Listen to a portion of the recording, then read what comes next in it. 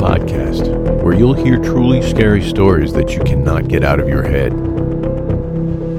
These stories may contain graphic depictions of violence or explicit language. Listener discretion is advised.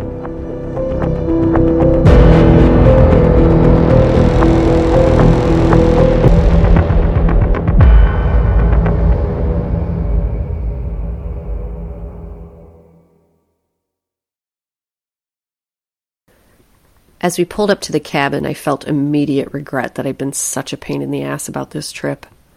I mean, I hadn't been awful, but I certainly hadn't gone out of my way to express excitement to visit my girlfriend's childhood home in Indiana. She explained that it was a cabin on Lake Michigan, but for a California boy, that's like trying to explain the benefits of spending time on Mars.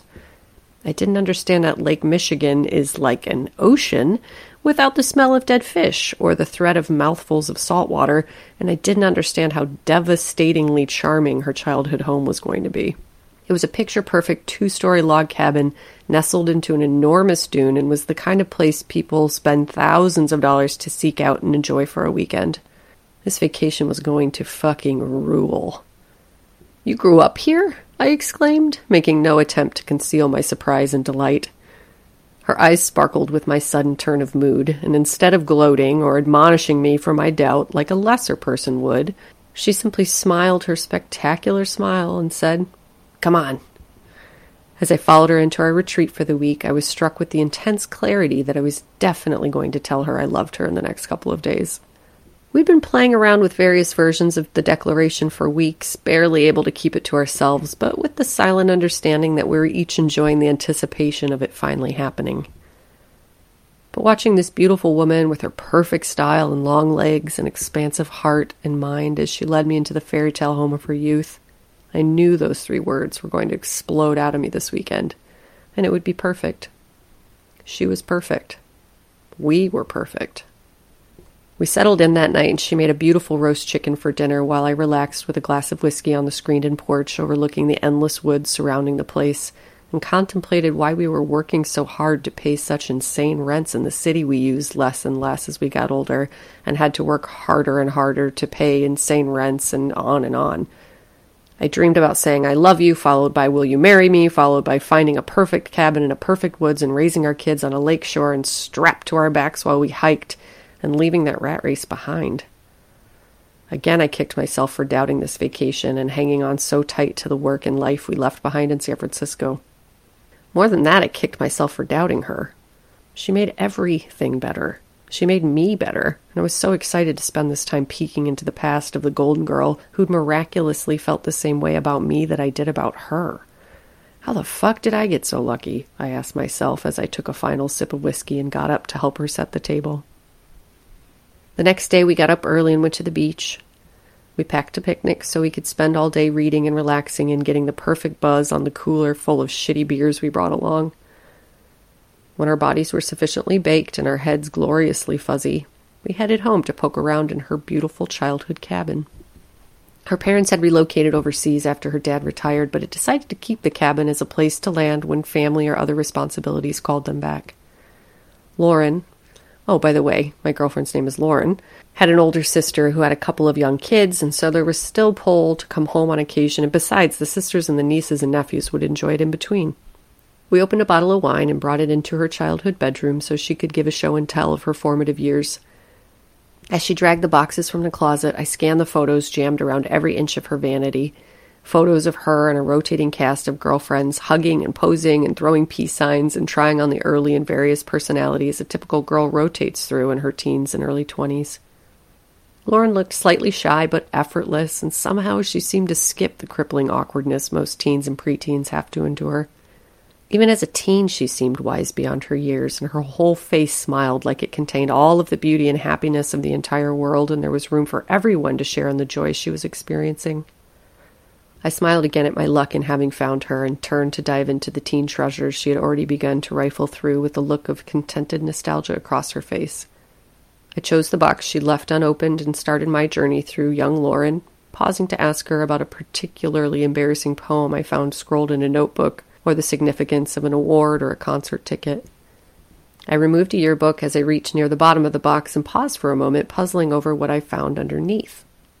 Under the yearbook was a medium-sized piece of cardboard covered in strips of slightly overlapping packing tape in what appeared to be an amateur attempt at laminating. Beneath the lamination, someone had written something in an awkward but specific pattern across the length of the board, and when I picked it up and flipped it over, it became immediately clear. It was a Ouija board, clearly constructed by young hands ages ago. "Well, well, well, what is this? You didn't tell me you dabbled in the occult," I joked as I handed the board over for her to see. She looked up, and it took a moment for her to register what I was holding, and when she did, the faintest darkness passed across her previously smiling eyes. "Wait, what?" she said, snatching the board from my hand. "There's no way. No way." She carefully studied the board, her face conveying her surprise mixed with awe and... was that fear? I wondered. Yes, I decided as I studied her more closely. She was trying to hide it, but she definitely looked afraid. "I'm not going to lie, I'm kind of freaking out right now," she said and looked up at me, still smiling but with the edges tinged with worry. "My big sister made this when we were kids. She went to a boy-girl party," she said and threw up air quotes at the mention of the juvenile term, "and they played Ouija there, and she came home totally obsessed. She was always into that kind of stuff, you know, horror movies and Stephen King books, but in a fun way, and she was so excited that they'd actually gotten the board to work and was dying to do it again. Our parents would never have allowed her to get an actual Ouija board, and so we made this one." She held up the board for emphasis and went on. "She made me play, and I was still pretty little, like 10 or 11, and I was pretty freaked out, but she'd reached the age where she didn't want to have much to do with me, so I played it because I was excited to spend time with her and help her do something she seemed so excited to do. She even made the little thing. What's it called?" She started digging in the box, clearly looking for the little thing she was referencing, and came up with it in her hand a moment later. "A planchette," she exclaimed, holding it out for me to take. "She even made this freaking planchette." The planchette was a wonky but damn good approximation of a professional Ouija planchette, and it had also been laminated in packing tape, and little pieces of fake fur had been attached to the bottom so it could slide across the board. Lauren went on, sort of breathless at this point. "God, I never would have thought of this again if you hadn't found this thing. So she made this, and we tried it, and it actually worked, like right away. As soon as we tried to make it talk, it started moving and making words.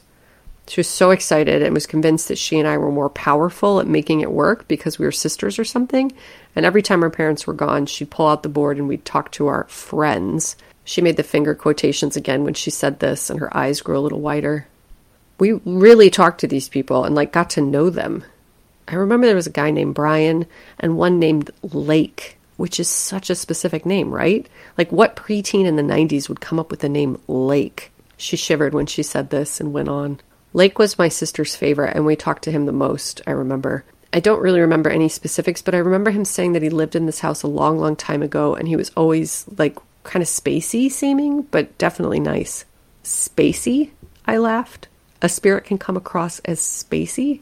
Lauren giggled, still with a look on her face like she was trying to access deeply buried memories. Like she could almost see what she was looking for, but time was holding the pieces back, eking out just enough to paint a fractured picture. I know, it's hard to explain. It was like everything he said made sense, but just sort of. He would reference a wife or kids, but not in the way that you or I would. It felt more abstract, like he was guessing at how life works or mimicking something he'd seen. "Okay," I shrugged, not really getting it at all. I mean, I'd never spoken to a spirit, so I imagined that experience would be a little disorienting, but I had nothing to compare it to, so just sat there, sort of silent in my bewilderment. "Yeah, we talked to him for weeks, maybe even months, and then one day things started to change. He started to say things that felt mean and kind of scary. Nothing too crazy, but it felt like kind of a bait and switch, like the person we'd been talking to had been pretending to be kind but wasn't. God, I wish I could remember an example, but I can feel the feeling so clearly. I remember feeling confused and kind of scared, but not scared in a way I'd ever felt before or felt since. I just felt sort of outside of my body, disconnected and keenly aware that something wasn't right." "Yikes," I interjected lamely. I wanted to stop, but my sister was still so into it. She insisted we keep talking to people, including Lake, and then finally one day he said something that freaked us out so much we never played again. "Well, what was it?" I asked, intrigued to find out what could have been so scary it would have broken the spell. Oh God, I can't even say it. It's too scary. Come on, now I'm dying to know. Did he say he'd, eat your blood or something? She shoved me a little and laughed lightly. No, it's even scarier. Ooh, it gives me the shivers just thinking about it. What? Come on, I'm on the edge of my seat here. Well, we asked him how he died, and he just said, Tiller. He wrote the word tiller over and over again. Wait, what? Tiller? Like the farm equipment? I erupted into laughter, falling backward on my elbows and almost spilling my wine. Yes, she said, eyes wide and lacking amusement. It's so scary. It's not really, I argued. It's kind of funny. Are you kidding? It's so specific. Why would he say tiller? It's so creepy. She shivered again. And we wouldn't have come up with that word. It just scared the shit out of us. Yeah, I guess I can get that, I affirmed. It scared us so badly we swore this thing off, she said, nodding toward the homemade board. And the weird thing is, I could have sworn we threw it away. I watched my sister throw it away. Maybe she snuck it out of the trash when you weren't looking? I asked. Yeah, probably. I just hope she didn't play it by herself. And it's silly, but you're not supposed to play it by yourself or bad things will happen. Like what? She laughed and looked a little embarrassed. Like you'll get possessed or let the spirit out or something? Ooh, I joked and made ghost hands that I then used to pounce her and tickle her. Stop! She squealed and rolled out of my grasp. She eyed the bottle of wine from her place on the floor. We're out of wine. Well, that's the most terrifying thing I've ever heard.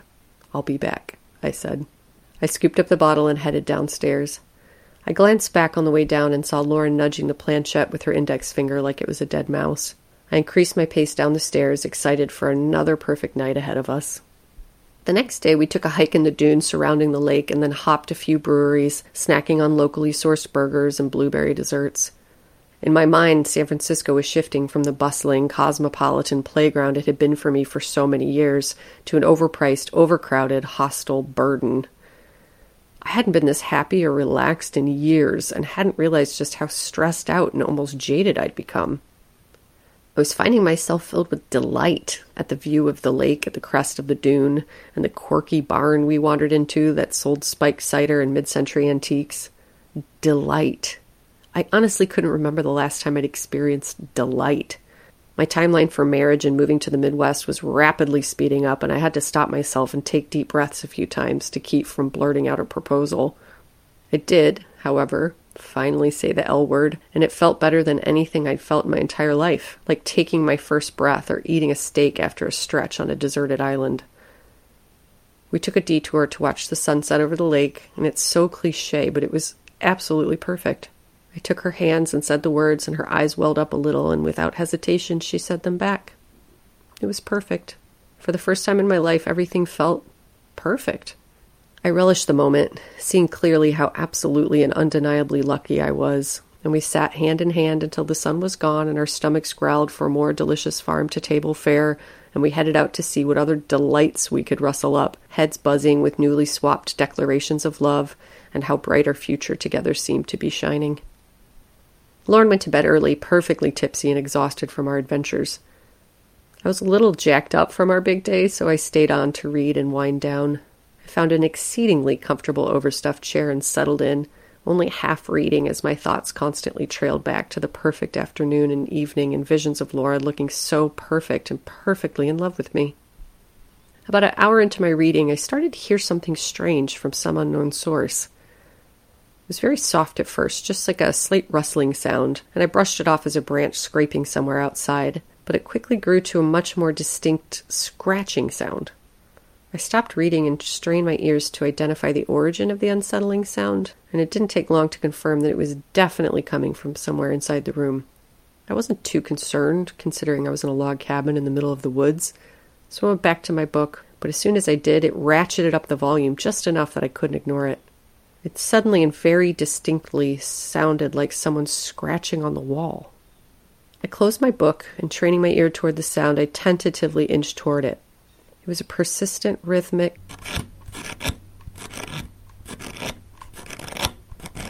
And it didn't sound like urgent necessarily, but there was something in the intensity of the scratching that was deeply unsettling. I made my way across the dimly lit room into an 8-foot-tall log sort of partition between the dining area and the bathroom door. It was purely decorative, just obviously put there to visually block people in the dining room from seeing into the bathroom, so you could see both sides of the wall if you stood to the side of it. Staring at the partition, I knew instantly that the scratching was coming from that specific part of the room, but my mind struggled to understand how that could be possible, because I could see both sides of the wall and there was no one there. No person or animal scratching away at the partition, but still the sound persisted. I slowly walked to one side of the wall, and the sound of scratching was very clearly coming from the other side. I pressed my ear to the partition and could hear the slight snag of whatever was dragging against the partition as it brushed the stacked fibrous pine it was comprised of. I held my ear there for a few seconds, taking in the... while my mind flipped through all the different potential perpetrators of the scratching but landed on none. It sounded like a human finger, like scratching against the wall, but there were no other humans in the room with me, so it was impossible. I quickly swiveled around to the other side of the partition, hoping to catch my strange tormentor, but there was no one there. Even more disturbing, the sound immediately shifted and the scratching was suddenly coming from the other side of the wall I'd just been on. It didn't make any sense, but it was clearly coming from the other side. I stood in a sort of shock, starting to feel the very first inkling of the low-grade madness tickling at the base of my skull. I was still very much aware of what was going on and what was happening, but it just didn't make sense. And the longer the went on, the more sinister it sounded. This wasn't a trapped animal or a large bug, and there was no wall for someone or something to be trapped inside. It was an invisible presence beckoning, or even worse, trying to get inside. Inside where? I asked myself out loud. There was no outside, so there could be no inside, but I couldn't shake the feeling that whatever this was wanted in. I shivered despite the warm summer air circulating through the room and contemplated what to do next. Wake up Lauren? Call the police? Hack the partition to bits? The one thing I knew for sure is that I couldn't endure the perverse scraping much longer, and just as I made a move to wake up Lauren to help me decide what to do, it stopped.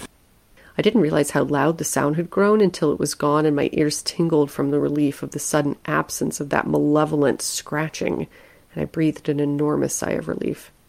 I knew I'd never be able to explain away what I'd just encountered, but I was so glad that it was over I didn't even try. I found a half-full bottle of whiskey, took an enormous swig to reignite the delicious warm buzz I'd had earlier, and got immediately into bed next to my beautiful Lauren. I snuggled close, relishing in the safety and warmth that washed over me being next to her. I didn't even have a second to think about the sound again as I immediately drifted into the deep, heavy escape of sleep. I woke up the next morning to the sun streaming gloriously into the bedroom and the most perfect late summer breeze coming through the window. The world smelled lush and alive like it does at the peak of the warm months, and I was excited for another day in this unexpected paradise. Memories of the scratching from the night before briefly entered my thoughts, but in the light of day it was so easy to push them away. It had obviously been some sort of strange bug or rodent that I didn't know about, having never lived in the country. I laughed at myself a little, having made such a big deal out of nothing. I'd get used to this life eventually, settle into the critters and slow pace and glorious long summer days and winter nights. I smiled thinking about the day before with Lauren, about saying I love you, and the perfect feeling flooded my body once again. I could sense her next to me and turned over to greet my perfect love. But when my eyes met hers, my heart stopped. I was looking at her glorious face, but it was suddenly the most horrifying thing I'd ever seen. Her eyes were wide, unblinking, and awful. Her mouth smiled, but her teeth were clenched together as if to hold something inside her mouth. She didn't blink or move, but her breath began to inhale and exhale horribly through her clenched, smiling teeth. She was staring into my eyes, and despite her awful smile, I could tell that she absolutely fucking hated me. There was pure evil radiating from her smile and her eyes, and I was totally terrified of the woman I loved so much. "Sweetie?" I whispered, barely able to get the word out of my mouth. I was so scared. I was too afraid to move or touch her, and her breath increased in its awful inhalation and exhalations like a bull revving up to charge. I stared at her for a few more seconds, mesmerized by her evil breathing and sinister smile, and just when I was about to say her name, the breathing very abruptly stopped and her mouth opened with a terribly moist sound that made my blood run cold. Her eyes remained hard and unblinking as she whispered one word. "Tell her." and from below the blankets, her arm moved toward me, and I felt the sudden searing pain of a very large knife being plunged into my stomach. Tell her!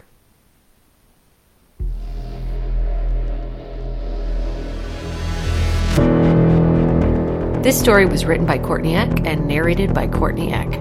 For more scary stories that you cannot get out of your head, please join our Patreon at pleaseleave.patreonpod.com. Please follow Please Leave on Facebook, Instagram, YouTube, and Twitter at Please Leave Pod. Our email is pleaseleavepod@gmail.com, and our website is pleaseleavepod.com. This has been a Two Penguins Media production. Whack.